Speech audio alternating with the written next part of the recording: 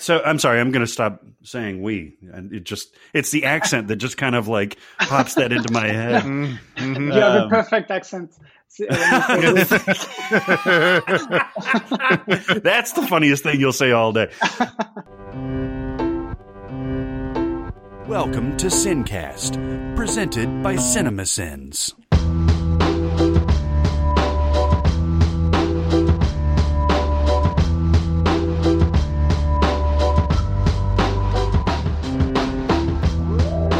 All right, everybody, welcome to the Sincast. This is Chris Atkinson from CinemaSins, joined by Barrett Scher from CinemaSins. Hello. And today we have a very special guest. It's director Julius Berg, who is coming out with a movie called The Owners on September 4th. And it's based on a graphic novel, correct? Absolutely. It's a graphic novel. It's my mate, my co-writer, Mathieu Gompel, who presented me this story. It's a Belgium graphic novel. And we fell in love with the premise. It's a simple story, but with great opportunity to develop psychological thriller. And of course, we did a lot of adaptation from this original story. It's quite different, but we started with the same structure, the same basis. Yeah. You have this. There's this sort of this emerging genre that's going on right now, where you have people who are they're trying to rob a house, but they've run into something that they weren't quite expecting.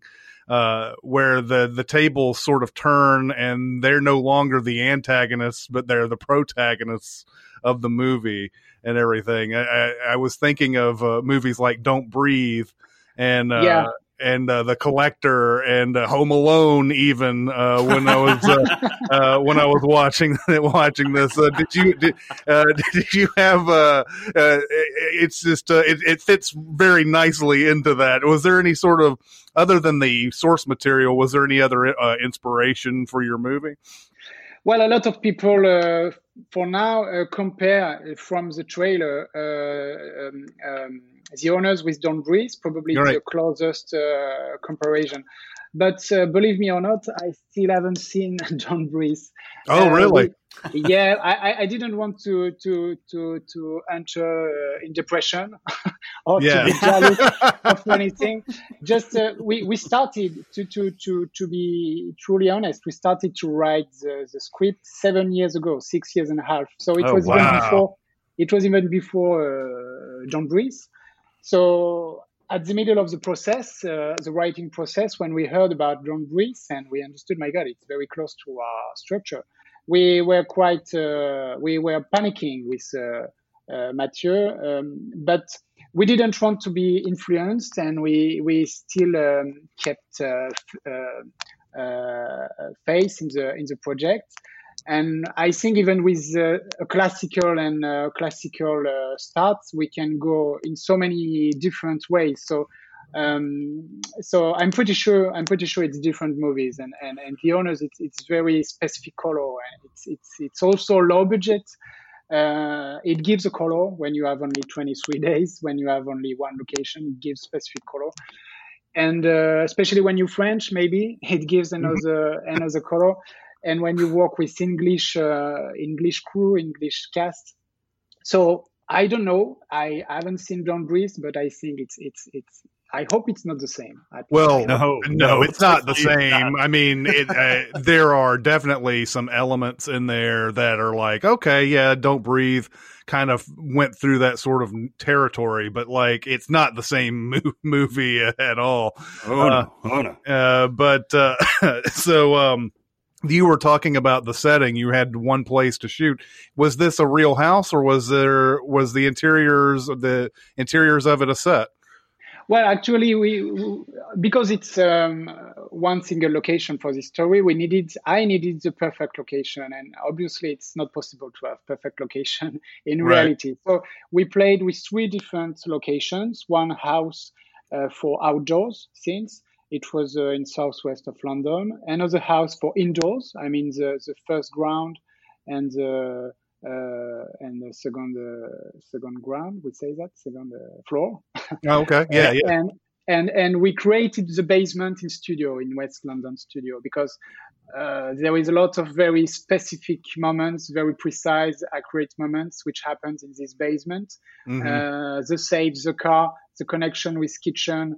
I wanted some special movement. Even at the writing, I wanted some long shot, these vertigo effects.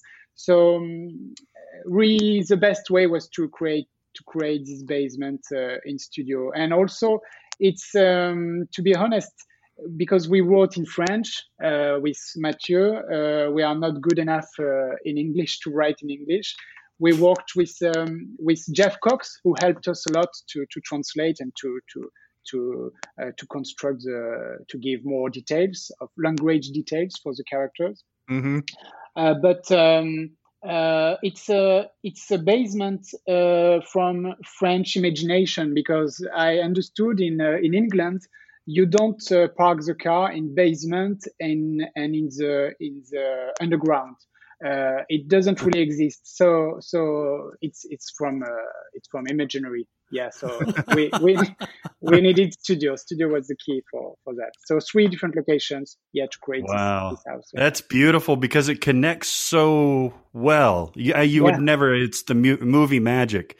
Yeah. The house is obviously a very strong character in this movie, and the ground floor is so unusual, the way that it's mapped out, and the way that you track throughout the house, throughout different entrances of the doctor's office and things like that, really make it disorienting, but also connected, if that makes sense, to where you have a sense of space. When she goes in the kitchen, you know where that is. When she goes in the dining room, you know where that is, relative to everything else.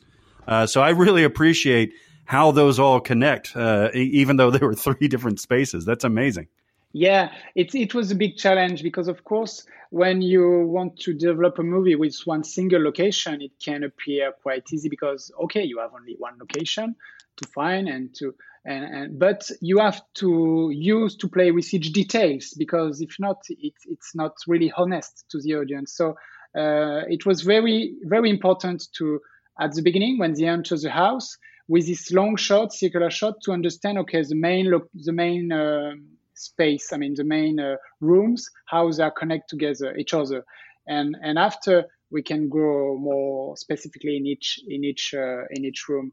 But I was quite lucky to find this house, because it was very cinematic. We didn't do so many changes. Of course, we just changed the furniture, but the wooden panels, everything was here. We changed some colors in the kitchen, but the basis was already here. So it was a good playground for director. Nice. Well, yeah, you said some very specific things down in the basement, and there is one scene in here which, in the use of a mallet that is reminded me of Gaspar Noé's Irreversible. The sheer violence of it is insane. You know what? I've noticed you French filmmakers really ramp up some violence sometimes. It's surprising. It's you got Gaspar Noé and you've got Alexandre Aja. These guys are, is there a thing in French culture about just making things brutal?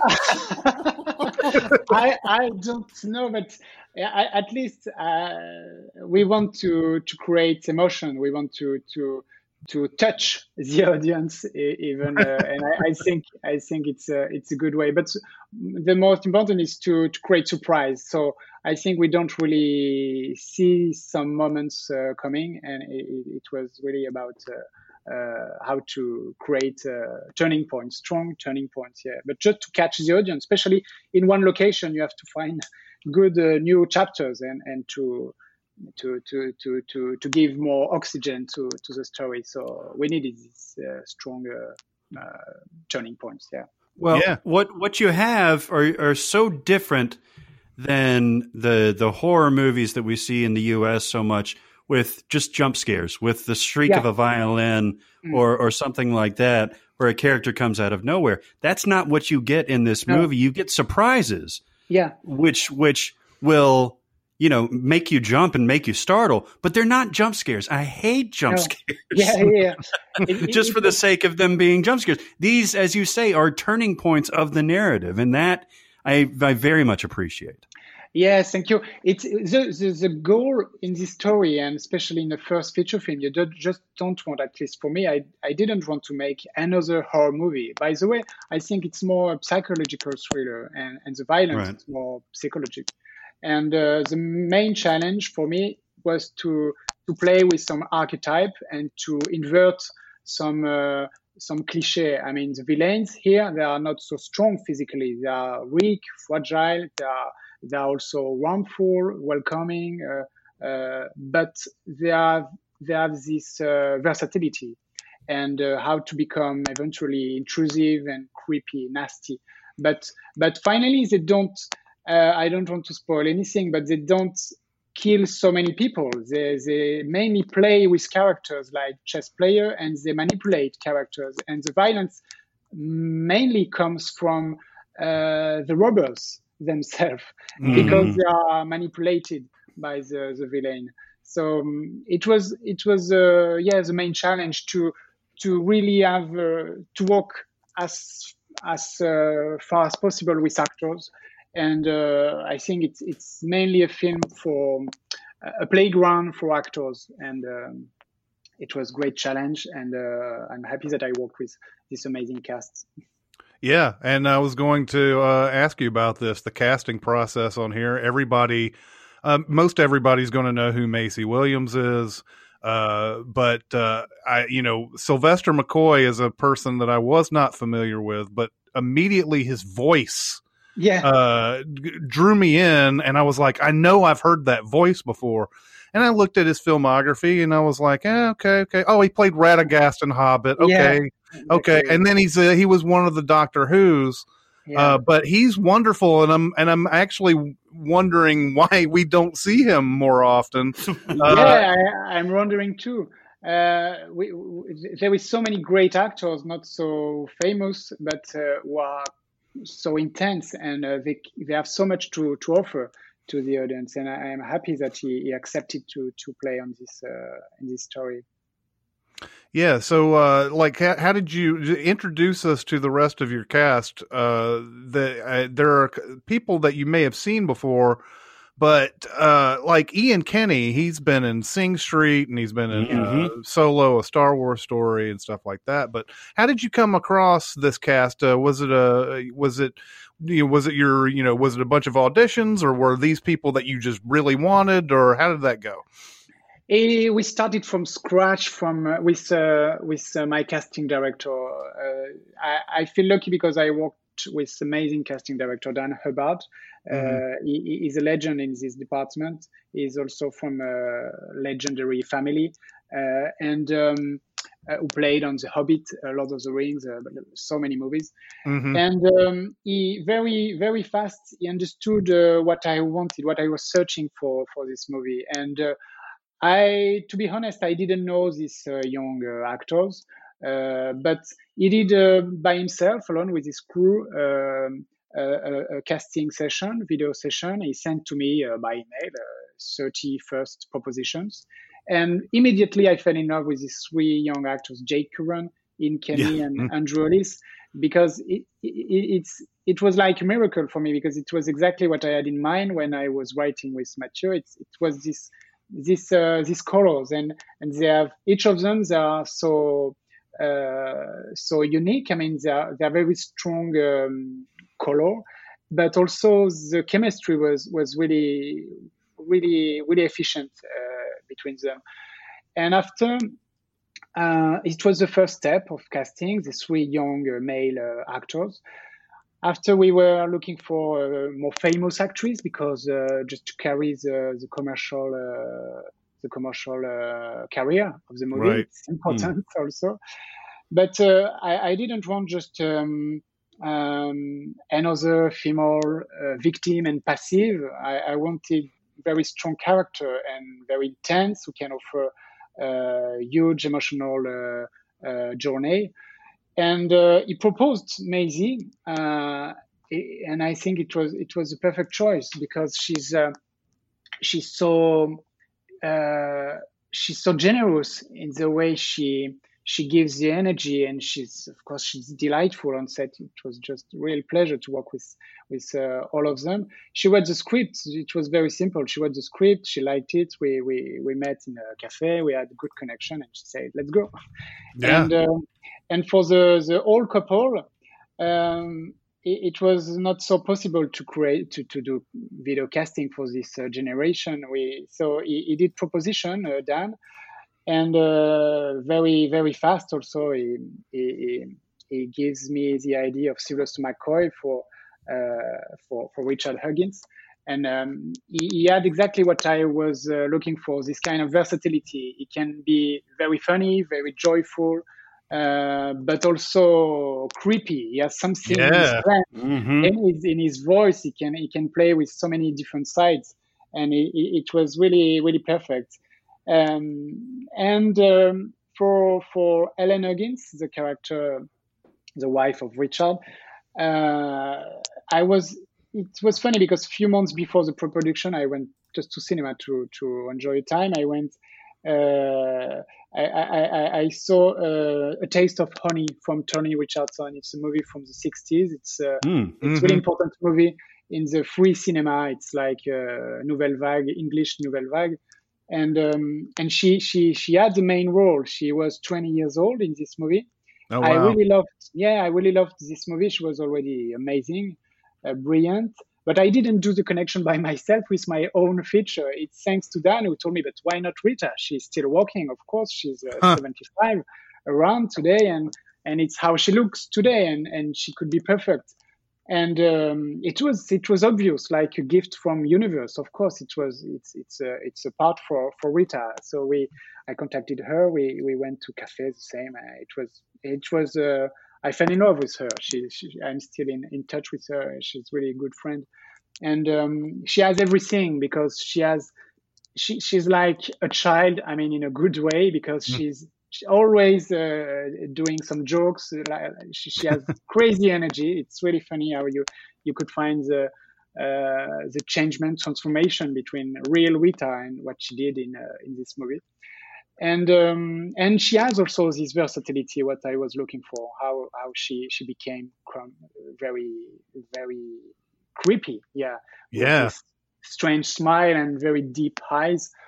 It was obvious, so for me it was really a miracle to work with all these actors because I think it was really the perfect cast for this story. And thanks to Dan Hubbard one more time. It's a lot thanks to him. She's a standout because this is a role that could easily go way over the top. And a lot of the times I see this kind of a character and it's just a little bit too much. It becomes to the point of being annoying. But this one, there was something... obviously she's unhinged, but there's still something a little bit restrained about the performance so that it doesn't go too far above it and everything. And it's a testament to how you guys were able to work that together, I think. It's hard to say. Just absolutely, there is a lot of traps in this kind of story. And I think I wanted to stay very attentive to do not fall in this kind of traps. So she's also an amazing actress. So she really understood very fast the good level, the good colors, the right balance. And it's also to do it again, to play, to make a movie. It's like, to do shot, it's like writing. It's about rewriting.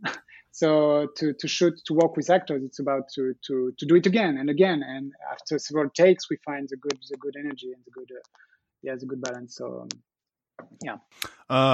there is a scene in this movie that requires, it's a smoke bomb that goes off, and it's just foggy. And I'm wondering, was that a big challenge to shoot, or was that just the funnest thing to shoot? Or it seems like it's the room, the house is so smoky for such a long time that took the longest time to film, and it felt like I was sitting there going, I wonder what that felt like once they finally got away from all of that smoke. Just for one moment. But how was that sequence put together, and was that a like a difficult thing to shoot?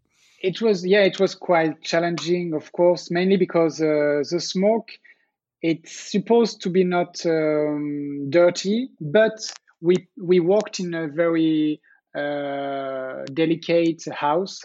And by the way, it's funny because we walked in the house. The owner of the house, the real owner of the house, was the main house. I mean, the ground floor and the first floor. It's from Milosevic lawyer. Really? This huge criminal. Huh. And so it was a very fancy house. I mean, inside there were some delicate wallpapers, and we needed to cover them to avoid really? any problem. And so it was challenging for the production design crew, and of course for the crew, because we really put it a lot of smoke. So even at 50 centimeters, we couldn't see each other. Really? And, it was also challenging because it's a low budget movie. We didn't have so much time to shoot. It's 23 days of shooting. It's really low. Yeah, that's insane. And for this scene, I think we did 1 day and a half, maybe. I'm not sure.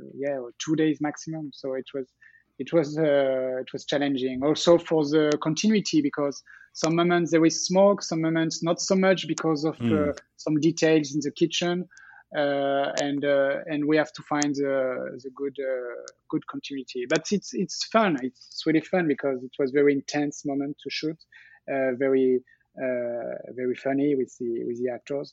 It was good souvenir. Yeah, sure. Is there a this is very interesting to me, since you were a French filmmaker, and this is based on a graphic novel. You said it was Belgian, right?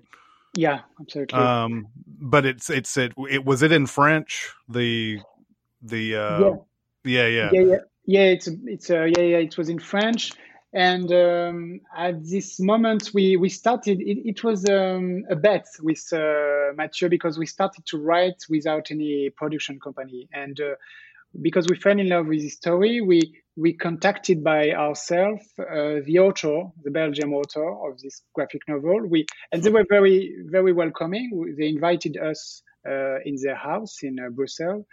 And we talked about the project. We told them we don't have money for now, but would we agree to offer the copyright during the writing session? And after, we will come back with you if we find a production company.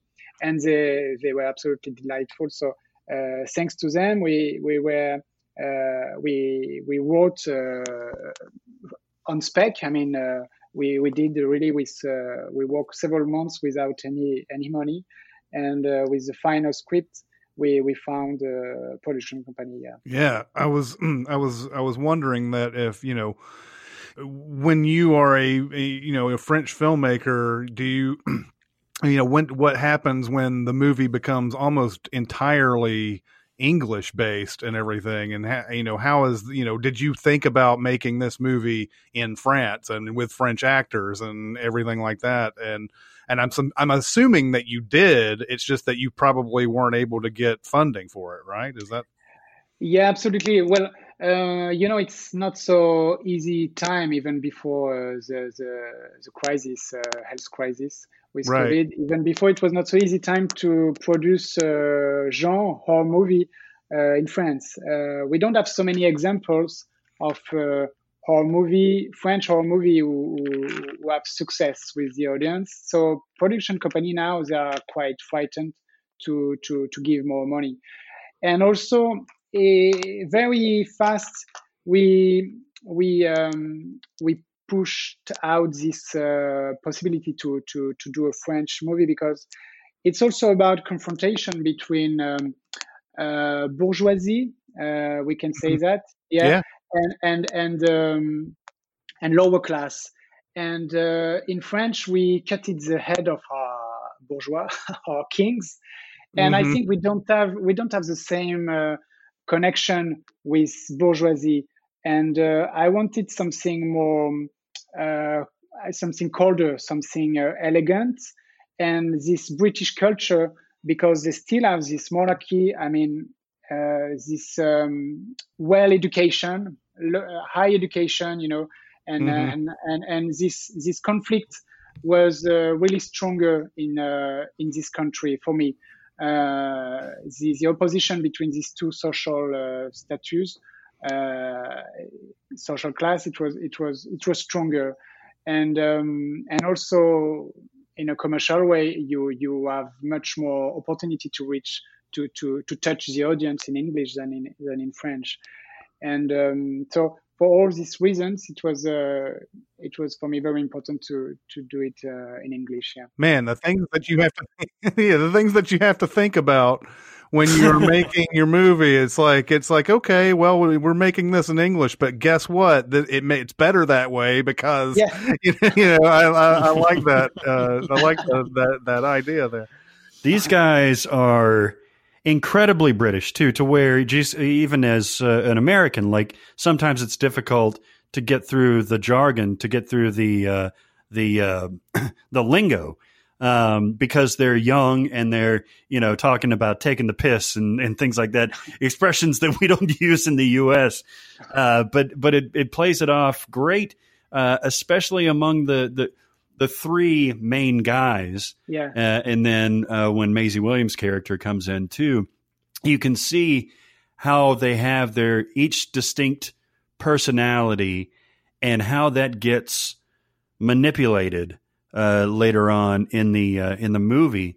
And if you don't establish those rules early on when they're sitting in the car and they're kind of like scoping out the place, you don't have that payoff later on. So I think it was incredibly effective both in the characterization and also, the essential Britishness of them to make them to where you're not rooting for them because they're awful people. They're terrible people. All of them. But also you're the protagonists kind of, right? Yeah.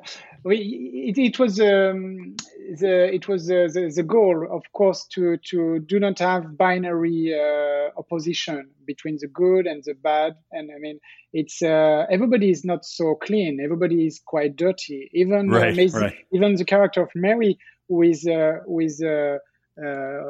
enters the house. Of course, she doesn't want at the beginning, but at one point she's quite happy because, okay, maybe she will get some easy money, easy score, right? And she will become rich, and we have great life with boyfriend. So it was, but hopefully we worked because, as you notice, my English is not perfect. So we worked. I'd say it's pretty good. It's okay.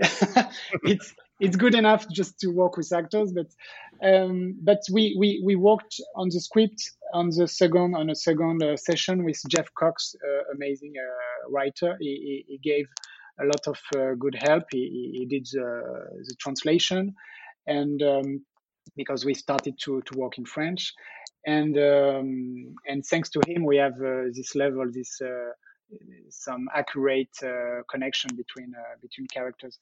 And it was great crew, and but because it's one single location, the story takes place during one night.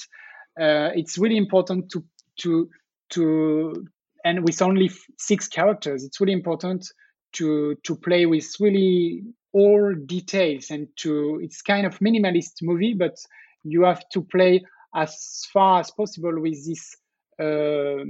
Not so much toys you have, so every scene is quite important to give some seeds for few scenes after.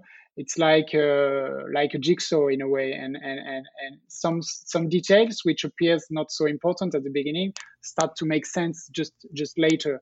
And it was a long process of writing with Mathieu to find this good structure. Well, there's a not spoiling at all, but there is a huge payoff a very surprising payoff at the end, before an epilogue. By the way, that epilogue is fantastic to me. But there's a payoff that I was not expecting. There's so many, even when you think that you have an idea of what's coming in this movie, there's a little extra twist to things.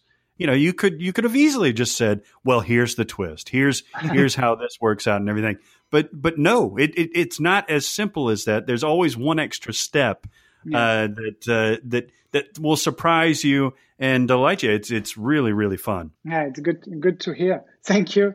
But yeah, of course, it was important for first feature film. The challenge. I mean, it's so important that you can't just do another easy movie. You have to find really new ideas, even with a classical structure, because we're really aware of this classical beginning. But we working hard to find these strong surprise effects. Yeah, I think it's the soul of the movie to keep surprise for the audience. By the way, we lightly touched on Andrew Ellis as Terry in this, but his character is a really interesting character study, I think. It's one of those guys who thinks because they are nice and because they do everything in the service of a woman that they deserve that woman, and he's got all he's almost like a child in this movie. Was his character written this way in the original material, or did you guys come up with this? In the graphic novel, not at all. It's really different. But in our script with Mathieu, it was what we wanted. I mean, he's not as the first look. It could appear a little bit stupid or dumb, but I think he's just a very sensitive character, and he doesn't want to create any conflict. It just probably from his education, from his mother, and we can understand that probably at the very end, the epilogue with his mother. But we understand he's not so stupid. He's quite even smart, because he has some good ideas, by the way, to open the safe. If you notice, there is some details. Yeah. But it's just broken from a bad period when he lost his girlfriend. Yeah. And he's also it's hard to develop to give no spoilers, but he's still in love with Mary because this character reminds him deeply his sister, his previous girlfriend. It was the sister of Mary, and it makes this character very fragile emotionally, because each time he's close to Mary, he sees his ex-girlfriend, and right. And also he's not comfortable at all with the idea to do this robbery, because he really loves this old couple. For him, they are very sweet, charming. They are the main victim until the end, right? And so he has really this distinctive character, personality, because all of this, it's very complex what happens in his mind, and he's a very interesting character, I think. Yeah. Complex is an understatement. I mean, it's I had just with you describing some of the things there, there were some angles I wasn't even thinking of. I was like, oh yeah, I forget that. That, really, honestly, I mean, this couple, I mean, you were talking about nobody's really good here. But to have this sort of admiration for this couple and everything, is something that factors into how he behaves in this. And that's something that I just didn't, I wasn't really thinking that, but now it adds even more texture to it. Now that you brought that up, but we're absolutely right here that we don't want to spoil anymore. And there's obviously a lot of things that I would love to ask you about. but we can't because we don't want to spoil it and spoil the surprises for everybody because there's plenty of stuff in here that we have not touched on. But I think this was very well done and enjoyable and good job. Yeah. Can I ask a very specific question while we were talking about Terry? Yeah, sure. Okay. During the time where Terry is being asked to do something for Mary, to help her out of a situation, is there a bit of a dolly zoom there where you're focusing on him discovering something that has happened to him and trying to get out of his seat? Is that what that was? It's you mean traveling, invert traveling? I mean with zoom traveling. It's what you're talking about. Right. Yes. Yeah, absolutely. We did on set, with zoom and this track with dolly, and I think it's quite subtle, but it was important to show fragility of this character, because it's the key also of this story. It's very sensitive. It's not bad. It's just too sensitive, too broken. And it's also the drop of water who can give the difference.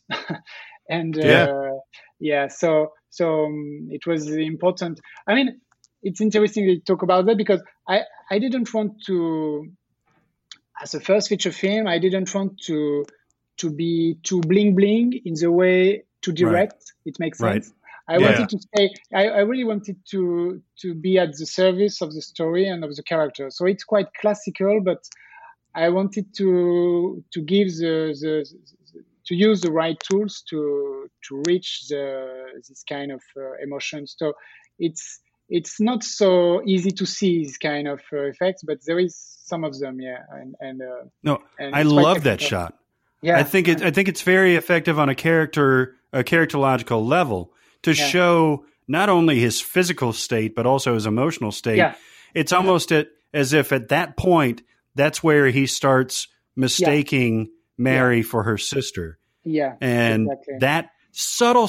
I actually went back and watched it again. That subtle, however you call it. You're much more technical than I am. The dolly zoom or the inverse zoom. I don't know in English, by the way. Probably I'm probably butchering it too. It's that subtle thing to where it gives you a different perspective of this character. I thought it was just brilliant, and you're right. There weren't a lot of, like you said, bling or super flourishes. It's the subtle things that I really, really appreciate about this movie. The zoom in on the cockroach on the table. It's little things like that I think set this movie apart. As I told you, before we started recording, this is a very unique movie. It's not like what you've seen in home invasion movies, psychological thrills. You could even throw funny games in there. Or Straw Dogs or something like that. This is very, very, very, very different than any of those on several different levels.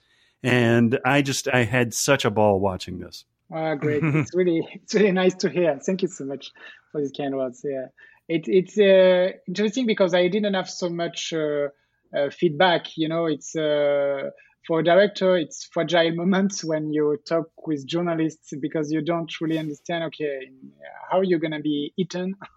And so it's good to hear that you enjoyed the movie. Absolutely. All right. Well, Barrett, unless you have something else. I do. Ahead. Can I, one more? I'm sorry. Julius, I can talk to you all day. Or all night, I guess, in your case. Sure. No, I wanted to ask you about the score. Because the score is incredibly arresting to me. There are times where it's very, quote, classical, and there are times where it's very unsettling, and there are times where it's very banal.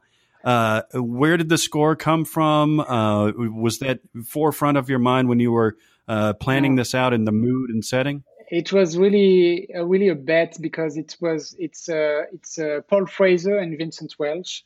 They worked together on score, and it's their first feature film. They mainly worked before on cartoons, on animation, and you can imagine it's very different work what they did before. So it was quite challenging. It's proposition from my producer, Alain Lamata. He has great musical culture, by the way. Before becoming a producer, he used to be a reseller for vinyl, for music. He was also a photographer for music band. And so he had great connection with some managers, and one of the manager proposed this collaboration with Paul Fraser, Vincent Welch. To be honest, I didn't know what to think, because what they did before, it was so different from what I was expecting for my movie. Right. But we had great connection. I think it's mainly about talking the same language from the beginning when you start to meet a collaborator. And they really understood. And it's really, really incredible what they did, because it was not classical process of composition. I mean, to compose music, they had 1 week of recording with cello artists, and in a isolated house. They wanted this kind of special vibration, and this. But I didn't have so much second try. I mean, if I wasn't happy with the first proposition, we didn't have enough money to change everything. So it was really, really, and it was perfect at the beginning. At the first proposition, it was really incredible musical proposition. So I think it's also great part of the heart, the soul of the movie. This amazing soundtrack. It's quite minimalist. We wanted really a classical instrument. There is almost no computer sound effects. It's mainly real cellos and violins and percussions. But it gives this organic